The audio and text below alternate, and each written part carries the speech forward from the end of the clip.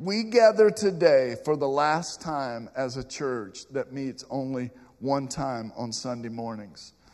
You know, if you've been around, we have waited as long as we possibly could.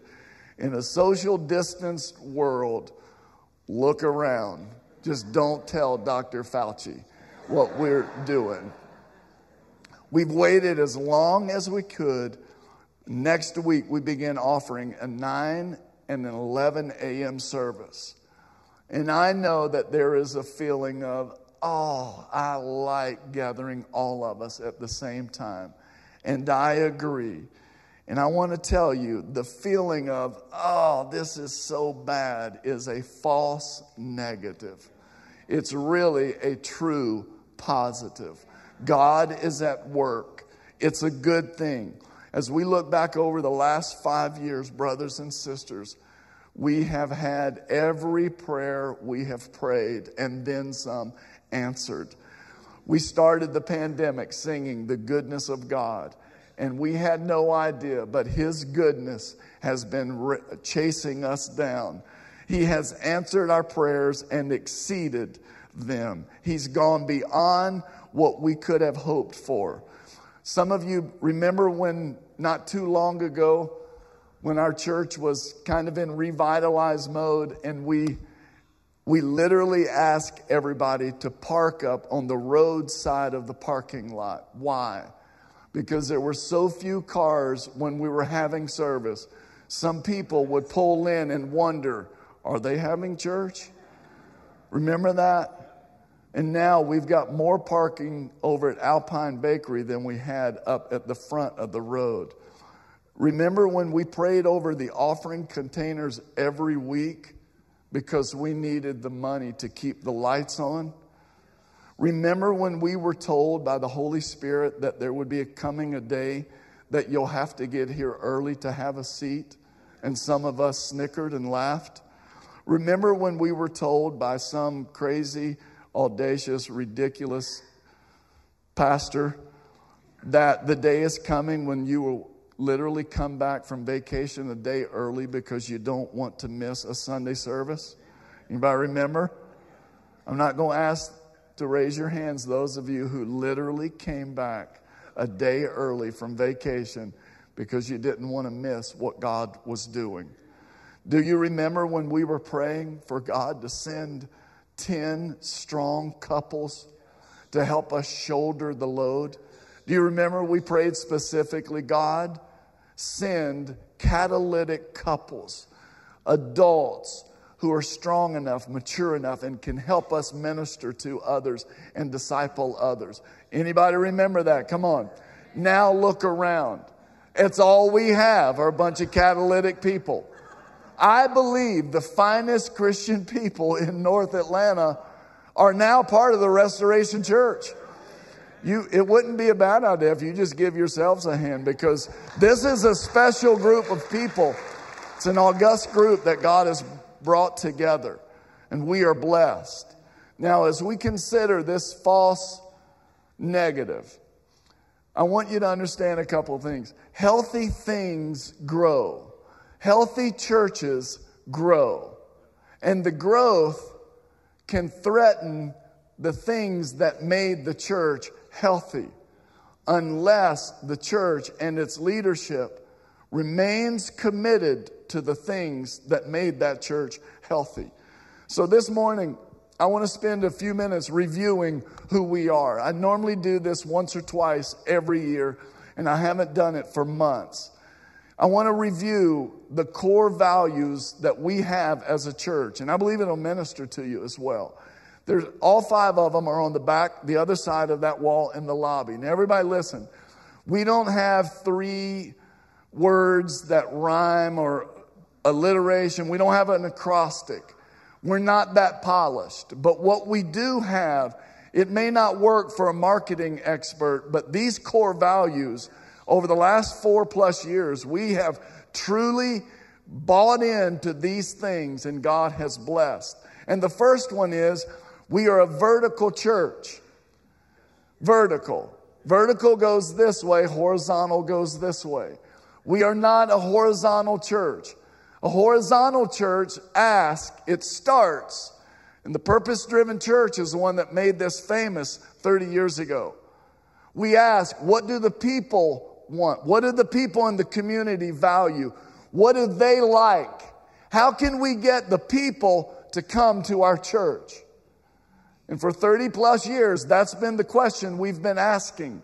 And that question and its answers are in conflict with the questions that we should be asking.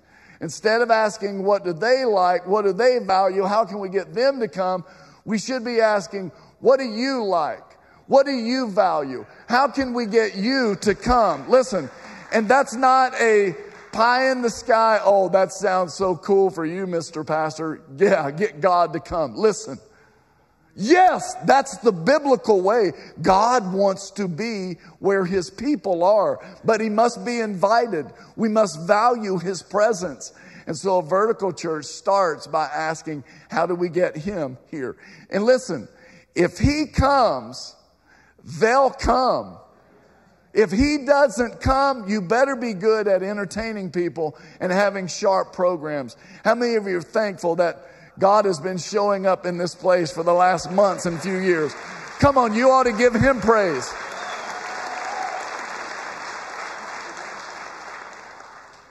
A vertical church, as we're going through on Wednesday nights, it has 4 concepts, 4 values of a vertical, or practices. The first is unashamed worship. And brothers and sisters, Dean, Lisa, and I, and the staff, we talk almost daily about we value worship here, not music, not singing. It's not about a show or a presentation. Worship is very different than music. And many of us have been exposed to some like recording artists, gifted worship bands, and they spoil us. And it's not their fault or our fault. It's just such a joy in some of our churches in Atlanta to sit and listen to the people sing. And we talk about the fact that we have got to create and train a people to worship. And I will say to you, Restoration Church, what a joy it is to sit right here and to hear the people behind me singing louder than I hear them singing. That is a remarkable miracle. You have been trained, but you have responded. Many of you are worshipers. And may God help us to never sell out to a light show, an entertainment gig, some worship recording mentality. May we give him our hearts, our souls, our voices. May we lift our hands in worship and adoration of who he is. The second thing is a vertical church commits to unapologetic preaching. And it's not a right-wing, conservative, legalistic, we have all the right. But it is a commitment to, this is what God says. And you hear me say it often. May we preach the word with tears in our eyes because we've been touched by the heart of the one who spoke this word. And it's the word that brings life. It's the word. When the word is preached, you'll have to buy more chairs. How many of you are hungry for the word? Amen. Thirdly, vertical church is made up of a commitment to unceasing prayer. It's the engine of the church. You need to learn how to pray. It's not just the engine of the church, it's the life of the believer. A commitment to prayer is to birth things supernaturally. How do prodigals come home? Moms and dads pray, and they birth those miracles in the Spirit. Prayer is the engine of the church. Fourthly, a vertical church it commits to unafraid witnessing. Now, everybody look here. Remember back in the 80s, we had Dr. Kennedy's evangelism explosion, Coral Ridge Presbyterian Church. And that swept the country, and it was a strategy and a training to help people share their faith. We believe 2 things. Number 1, when the Holy Spirit touches your life, you won't need training.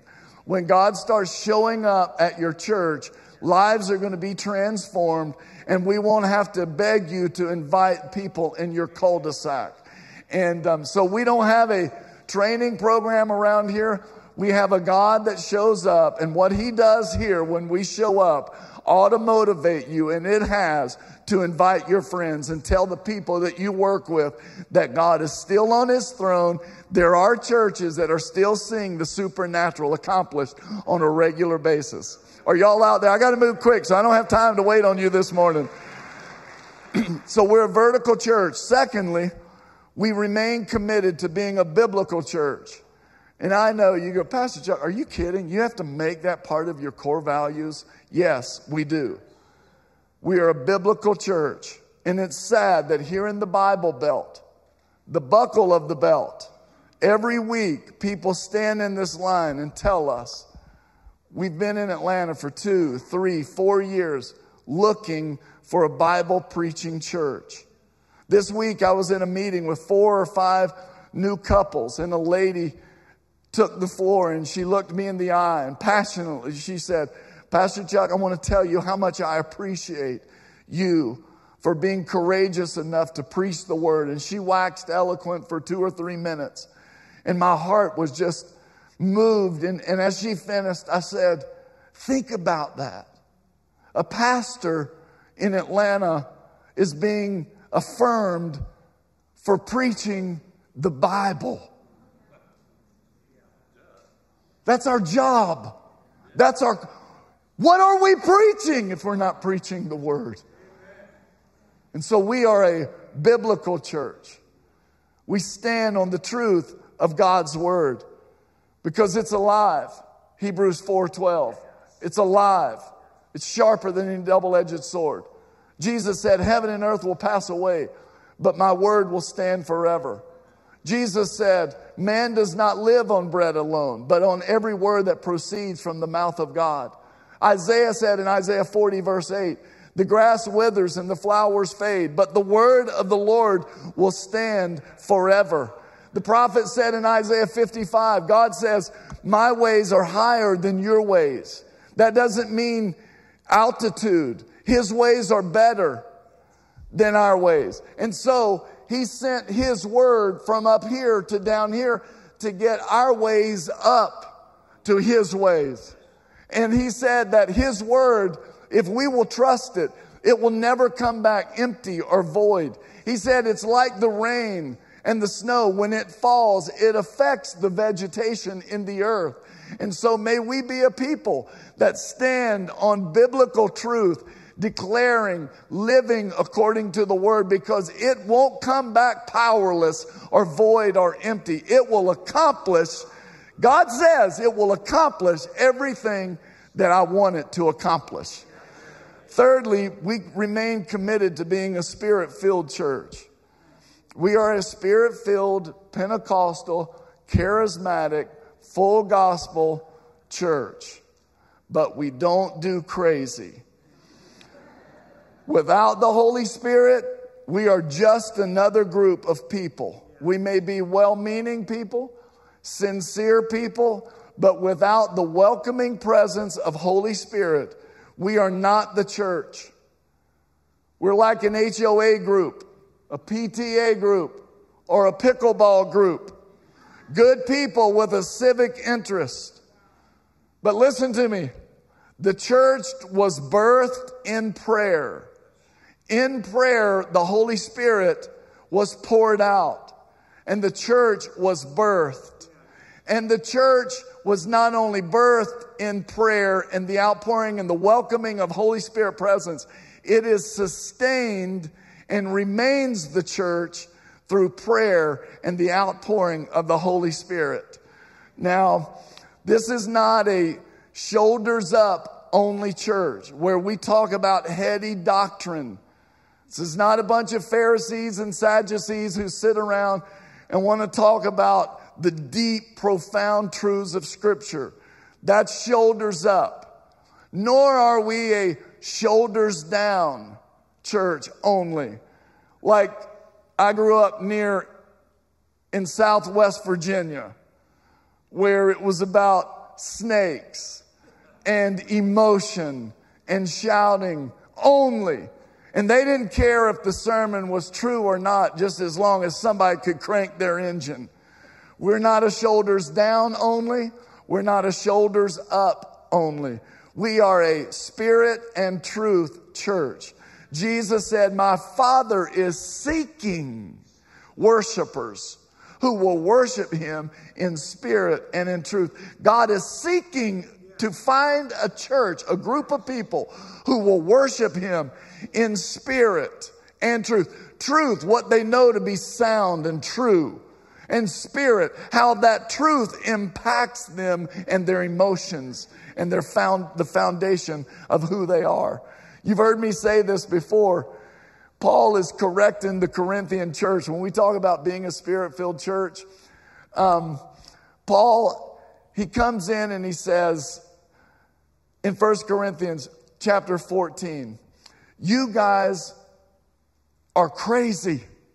When non-believers come in and they see your circus, they leave and go, those people are crazy. And Paul goes, and they're right. You are crazy. But Paul says, I want you to do things decently and in order. And he's talking in terms of the spiritual gifts.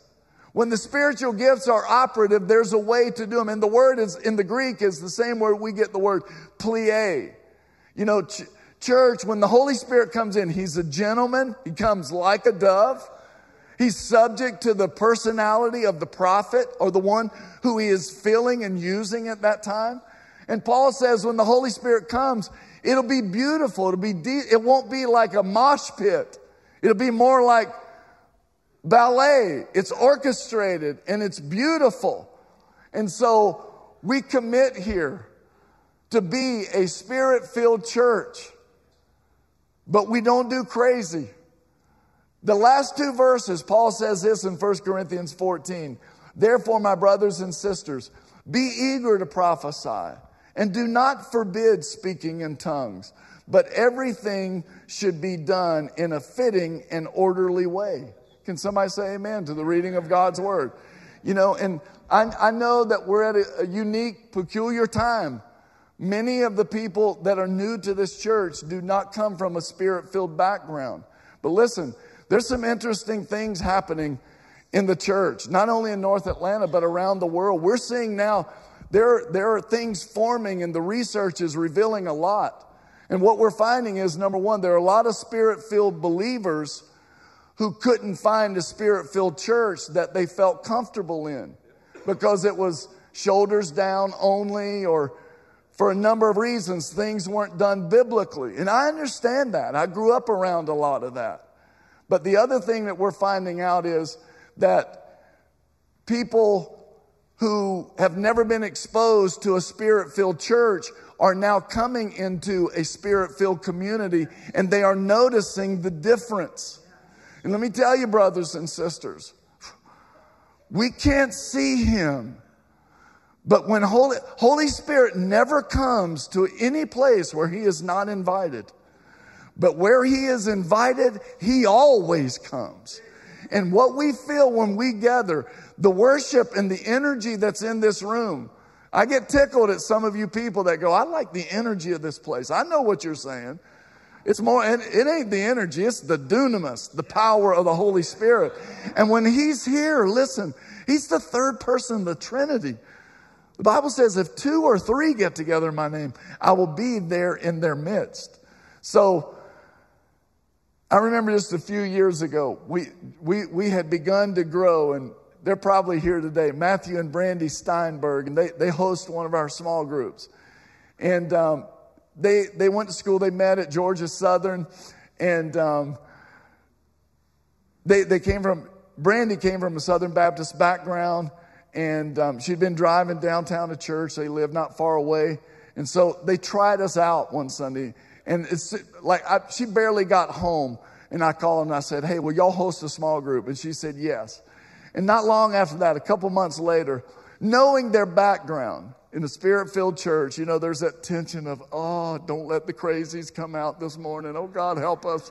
Don't let Aunt Susie run the aisles or anybody get crazy. And Rick right here on the front row gave a prophetic word, a message in tongues, as the Bible teaches can be and should be done. And Brandy grabbed her Messianic Jewish husband who grew up in Dunwoody, I think went to the Hebrew school. And she was like, that moment of, is he okay? And she holds his hand, she waits, they get out in the parking lot. And the message was interpreted that morning. And on the way home, she goes, Matthew, are you okay? And he goes, yeah, I'm fine. She goes, did you hear that? Yeah, that message in tongues. And he said, is that what that was? He said, that was Hebrew. And I can't remember exactly. And he began to tell her what he thought that Rick said in his heavenly prayer language. That's right here in this church. This isn't something that happened in Los Angeles or Rio. That happened right here. And if you know Rick doesn't know any Hebrew.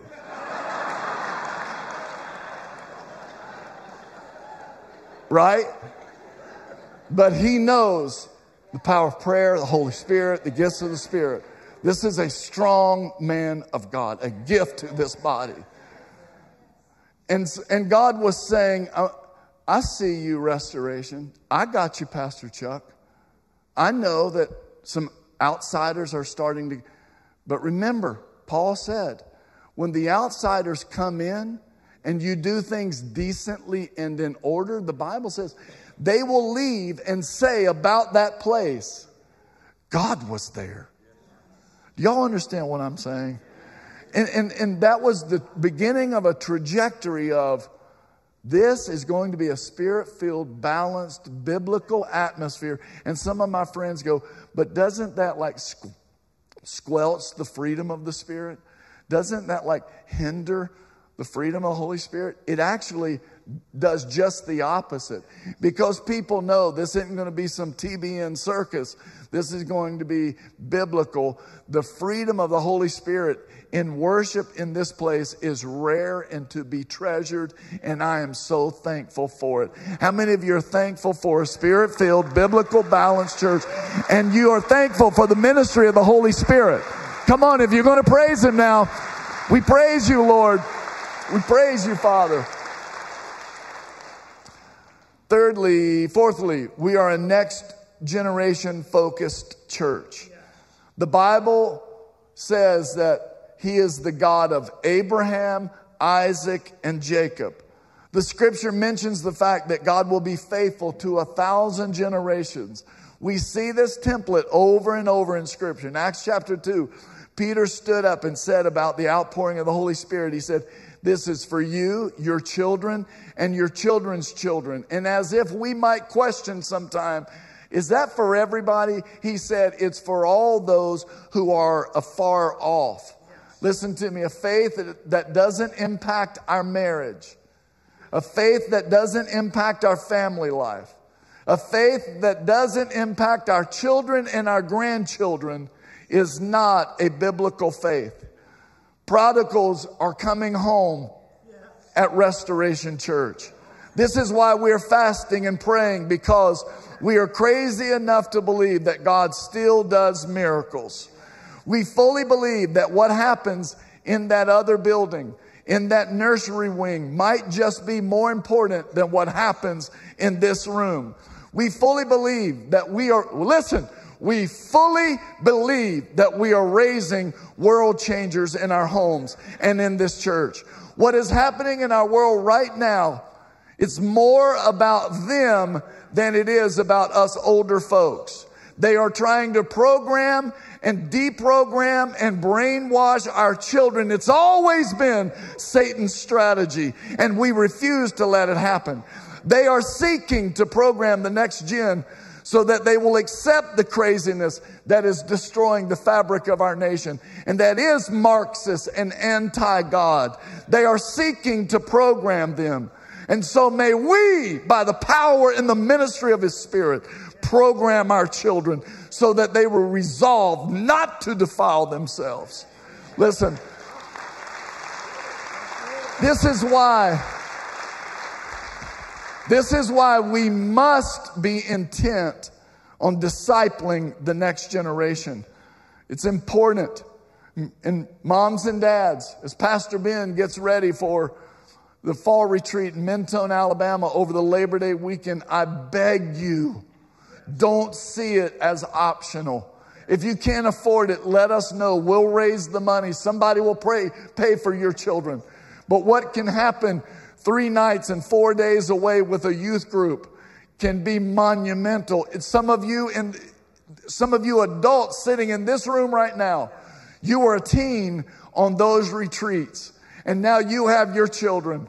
I beg you, not only there, but on Wednesday nights. I know my friends ask me, how do you get 70% of the church out on Wednesday nights in Metro Atlanta? And I tell them, it's because we tell them it's important. We emphasize it. My kids played travel baseball. A couple of my kids had the opportunity to play college sports. I know the demands of baseball and football and basketball and gymnastics and cheerleading. And it breaks my heart to see Christian parents who are more committed to spending their money to getting their children to some cheerleading international championship of this galaxy in St. Louis, Missouri, and bring back their trophy. And what they don't understand is there's 8 million international worldwide championships going on, and none of them mean a hill of beans. I said it. Listen, don't get offended in your little cheerleading skirt and your little soccer mom attitude. Don't bring it up in here. Listen to me. I'm an old youth pastor. My greatest challenge in North Atlanta was not the children or the devil. It was parents who were lukewarm and weren't committed to raising up sons and daughters in the house. And so may we not be that. Come on. Woo! I better move on. But listen to me. I'm serious. I've been in North Atlanta since 1989. I've spent my whole adult life here. And some of us we get more pumped up that our kid made the all-star team in baseball than they had an encounter with God at the church retreat. And it's not even close. We have idols, and we raise our children to bow down before those idols, and they get what those idols can give: trophies and distractions and false sense of who they are. We need to bring them before this God, the one true living God. Listen, when a 13, 16, 17-year-old gets touched by listen, what happens on a good youth retreat is a kid gets ruined for life. No drug, no alcohol, no cocktail, no premarital anything can ever take the place of the richness of experiencing the love of God. I'm preaching this morning because I feel this. I feel this. I want to say something else. When Candace and I came back, and I don't mean this in a derogatory way, but in many rooms, Candace and I, we were 10 years younger than everybody here at the church. And there were young couples, and many of them are still here. Chris and Jessica and Jared and Jennifer Monroe. But I want to say something. It's beautiful what's happened in this church. Those of you who are in your 20s and 30s, and I know many of you left a big church during the quarantine and the shutdown, and you came. And most of you, if not all of you, have stayed here. And it is an honor. It's a commitment we make a commitment to you. One of the most beautiful things that God is doing at this church is it's multi-generational. We will not do away or devalue senior citizens. The Bible tells us they are a treasure and they have a deposit to make. They are models for us. They are tutors and mentors for us. Who's teaching? Listen, hold on. I'll let you clap in a minute. I don't have time for it right now. Listen, think about it. Barbara and Russ is getting ready to turn 90 years old. You're not supposed to. She's way younger than him, but she's married to him.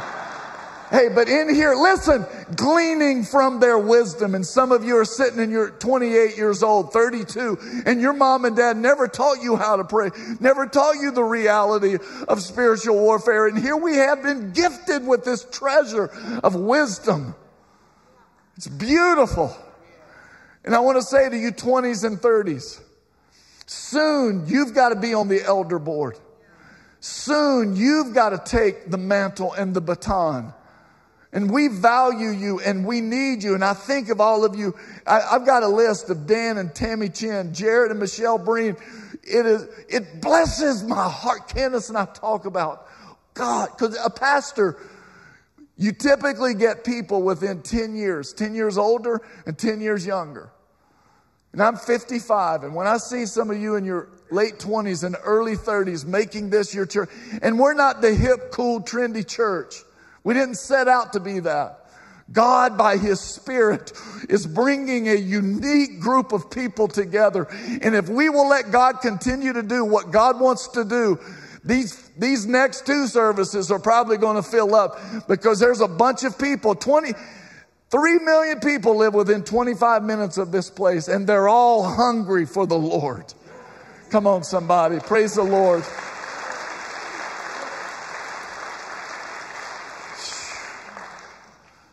Fifthly and lastly, we are missions oriented. Jesus' last words were, go make disciples of every nation. If you've been around here, we send money, we send people on short-term missions. We adopt missionaries and we become their favorite church because we are generous to them.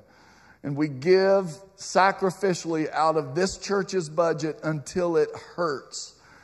And the more we give, the more God gives. And the more we can give. And the more we give, the more He gives. It is crazy biblically. We will radically support missions. Amen? Our son, many of you prayed. Stone is back. He was thinking about driving in from Tennessee. Stone, I don't think he's here, but thank you for your prayers. He, in a crazy pandemic world, spent 6 weeks in Nairobi, Kenya, was the only white person he saw, except when he went to the mall. Won't that tell you how crazy, dumb white people are? They hide out in the mall in Kenya. But just spent 6 weeks and some days with Coleman Bailey, one of our missionaries, and God ruined him. Coming up from the airport, Kidness and he couldn't talk without crying. I couldn't drive without crying. He didn't want us to take any pictures because we all had swollen eyes. But God is good. May your children soon go on one of these short-term mission trips with our student ministry, and may they get ruined for the Lord.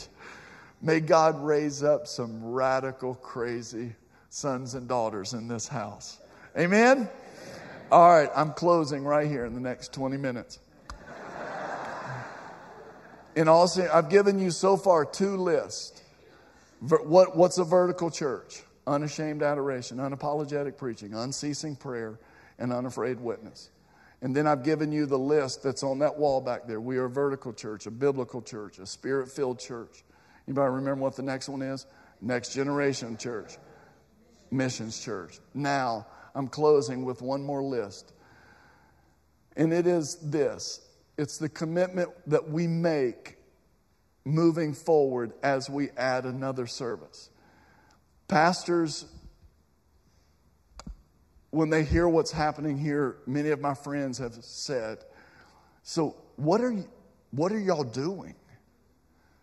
And I tell them, this is going to sound like too simple, but it's the truth. I said, number one, we have made a commitment to prayer. Not just in the pandemic. How many of you have been in this church 15 years or longer? I want you to stand up. Just stand up. Look around. These people, when I got here, were still praying. And their prayers have been answered. And they have stood in the gap. And we are shaking our heads going at how faithful God has been. I think we should give these men and women a hand. Amen. That's so awesome. There are 28 chapters in the book of Acts. In 27 of those chapters, the people are either in a prayer meeting, on the way home from a prayer meeting, or on the way to a prayer meeting. That's why the book of Acts is not called the book of thoughts, the book of doctrine. And that's also why it says 16 times, and the people were in awe of what God was doing. The people, the NIV says, were astonished at what God was doing. So when my friends go, now what are y'all doing? I tell them, we've been praying. Prayer is the engine of our church. Brothers and sisters, if I could spread a virus, it would be the prayer virus. May everybody learn. Some of you moms and dads that are frustrated with your family, your marriage, if we could get you praying, we could get you on the road to the supernatural. Amen? Secondly, we worship. I've mentioned it earlier, but he's enthroned here amidst the praises of his people. Worship is a weapon. Atmosphere is changed. Not only in this room, but in this community. Things are changed. Listen, some of y'all lived not far from here. And we went to praying for you and worshiping here. And some of you literally were jogging and started coming under conviction on Rucker Road. One of y'all, God told you when you were away from him, if you can get to the church, you'll be okay. And Jeff West jogged mid-30s, thought he was having a heart attack, was afraid the people in traffic thought this young man can't handle his run. He fell down on his knees and started weeping, came to the church and said, I need to see the pastor. He said, there's too many coincidences happening in my life. I think I need to find Jesus. He sat in my discipleship group for 2.5 years. He may be here this morning. If he's not, he usually is. 35 years old. Worship and prayer changes the atmosphere. Some of you all were just sitting, eating your supper last May on a Saturday night when we started worshiping out in that parking lot. And now you're hosting or leading a small group.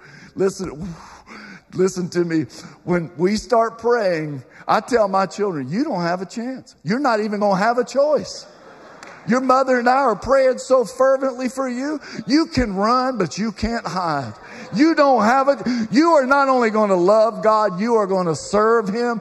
You're going to be a world changer. Listen, don't get me going. I got cold chills going right now. Listen to me. I'm serious as a heart attack. I know I'm high octane. Forgive me.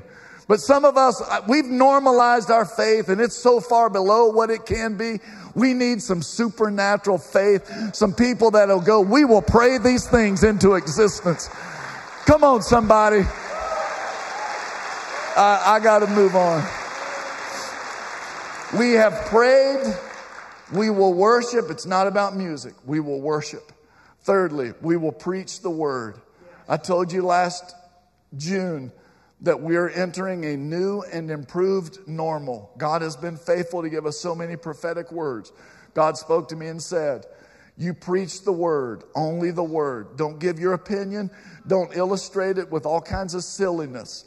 Don't bring out movie clips. You let the word be the word. Let the word be the word. Let the word be the word. Let the word do the work. And the word is doing the work because it's alive. Now, listen, look here. We pray, we worship. He comes. When he comes, our hearts are tenderized and we can receive the word.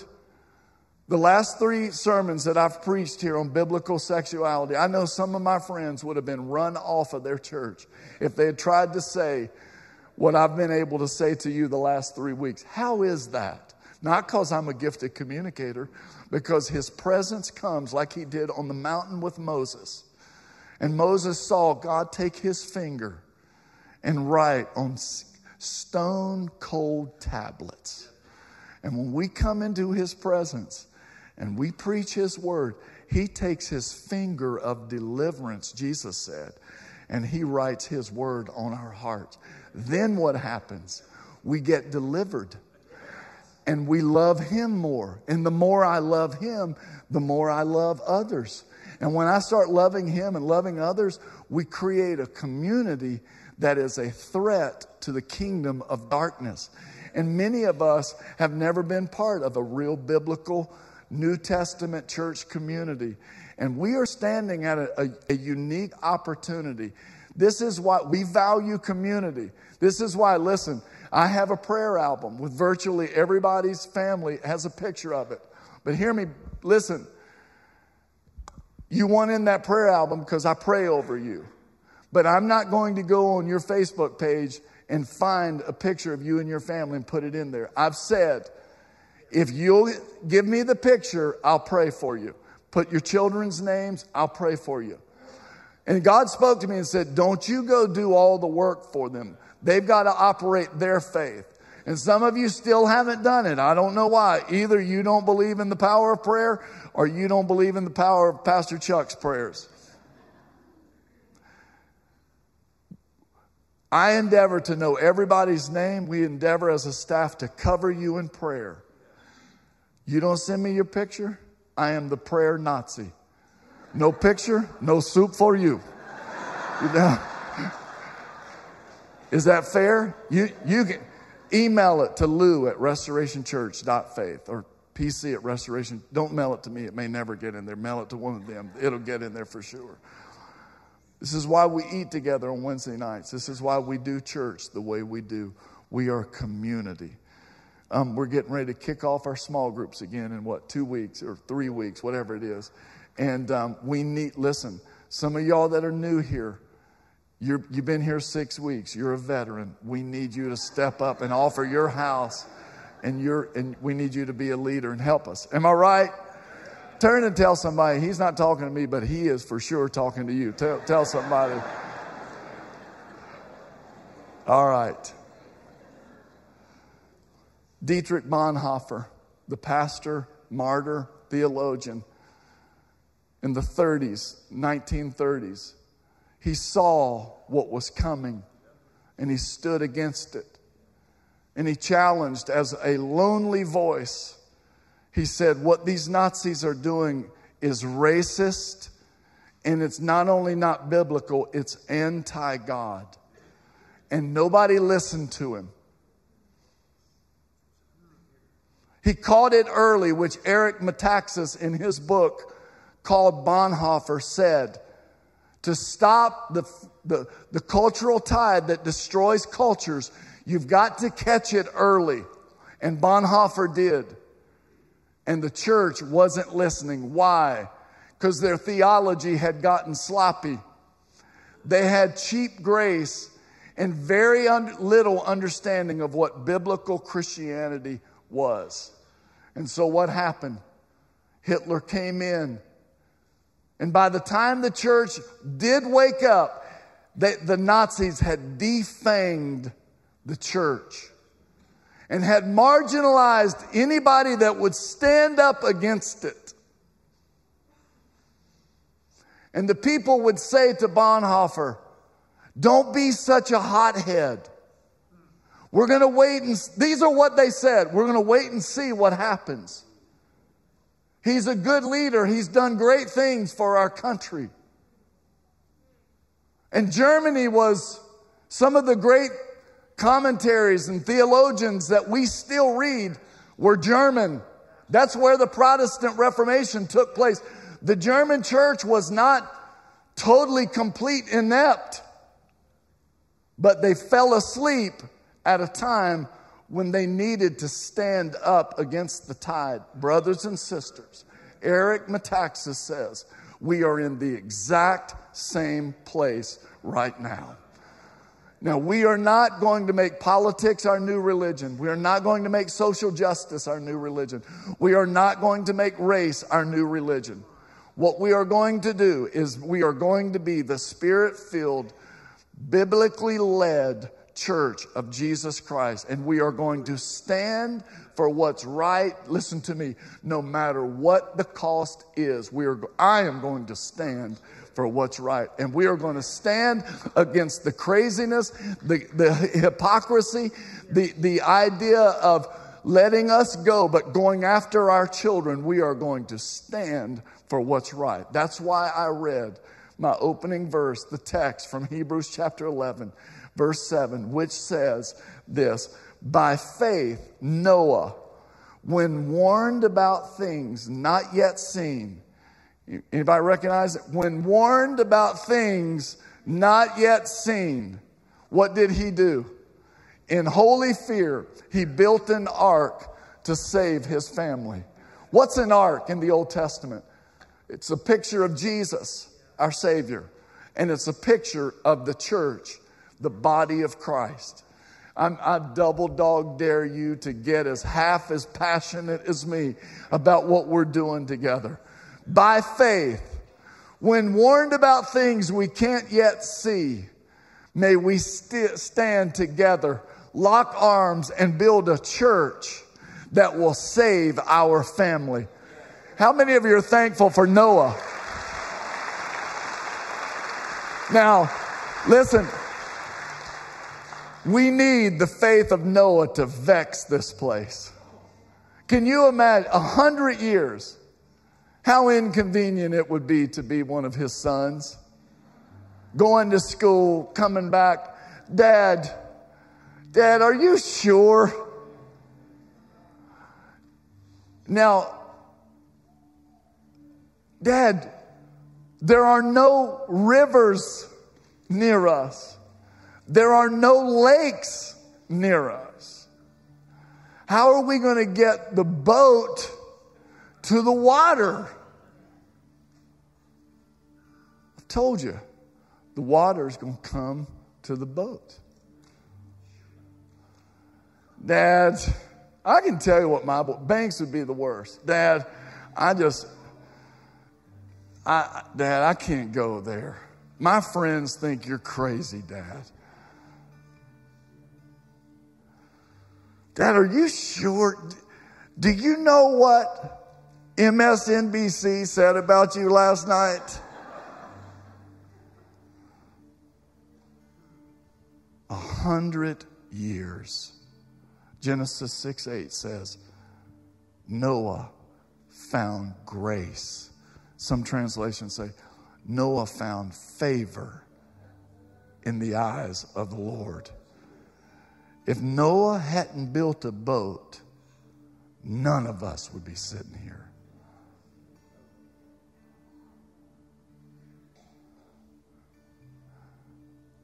By faith, may we, against all odds and what everybody says, may we build an ark, the body of Christ. And when the water comes and starts lifting the boat, may we leave that door open as long as we can, and let's get as many people from our community in so that they can be saved. Are y'all out there this morning? Come on now, let's stand and give the Lord praise.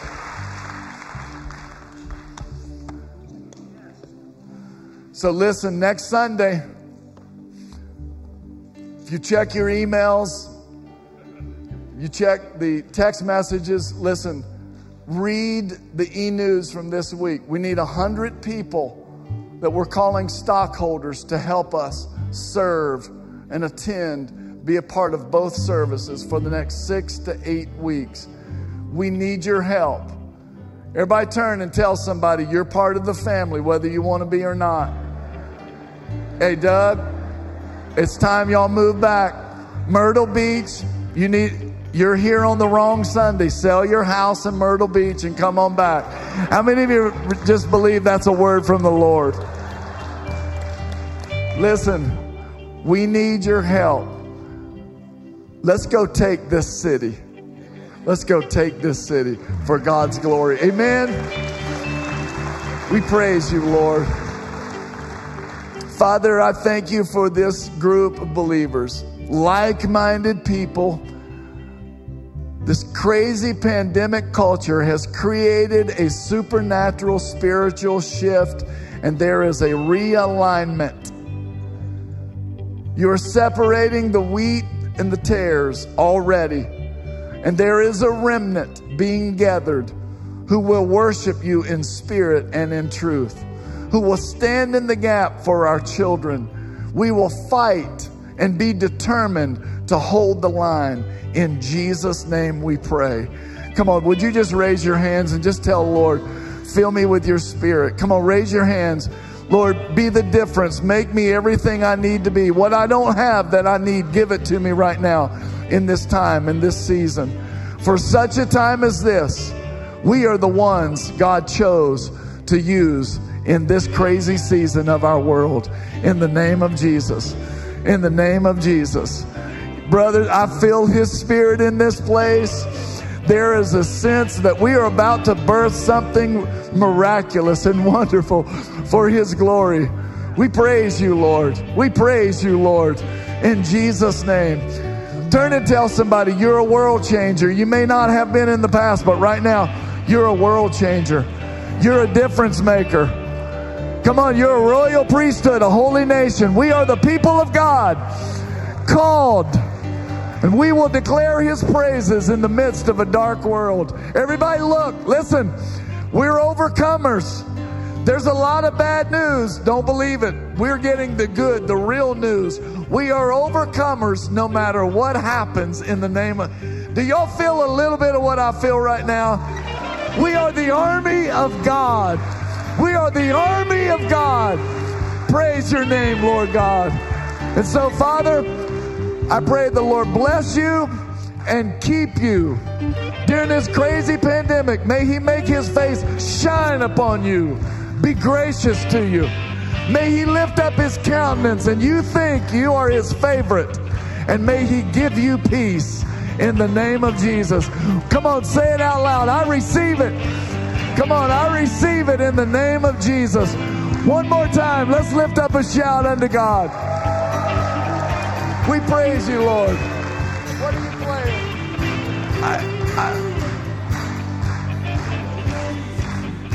When we see you, we find strength to face the day.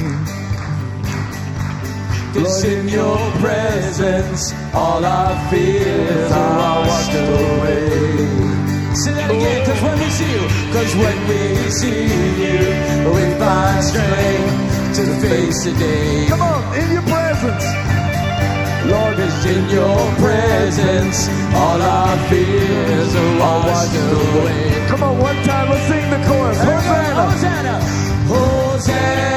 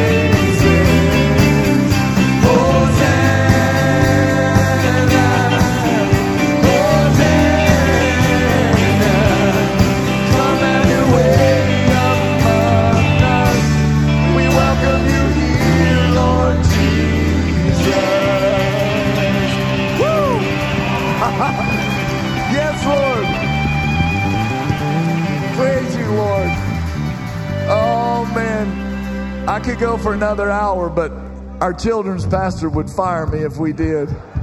Turn and tell somebody, I'm so glad you're part of this family. We're going to heaven together, and I want to live right next door to you. Tell somebody.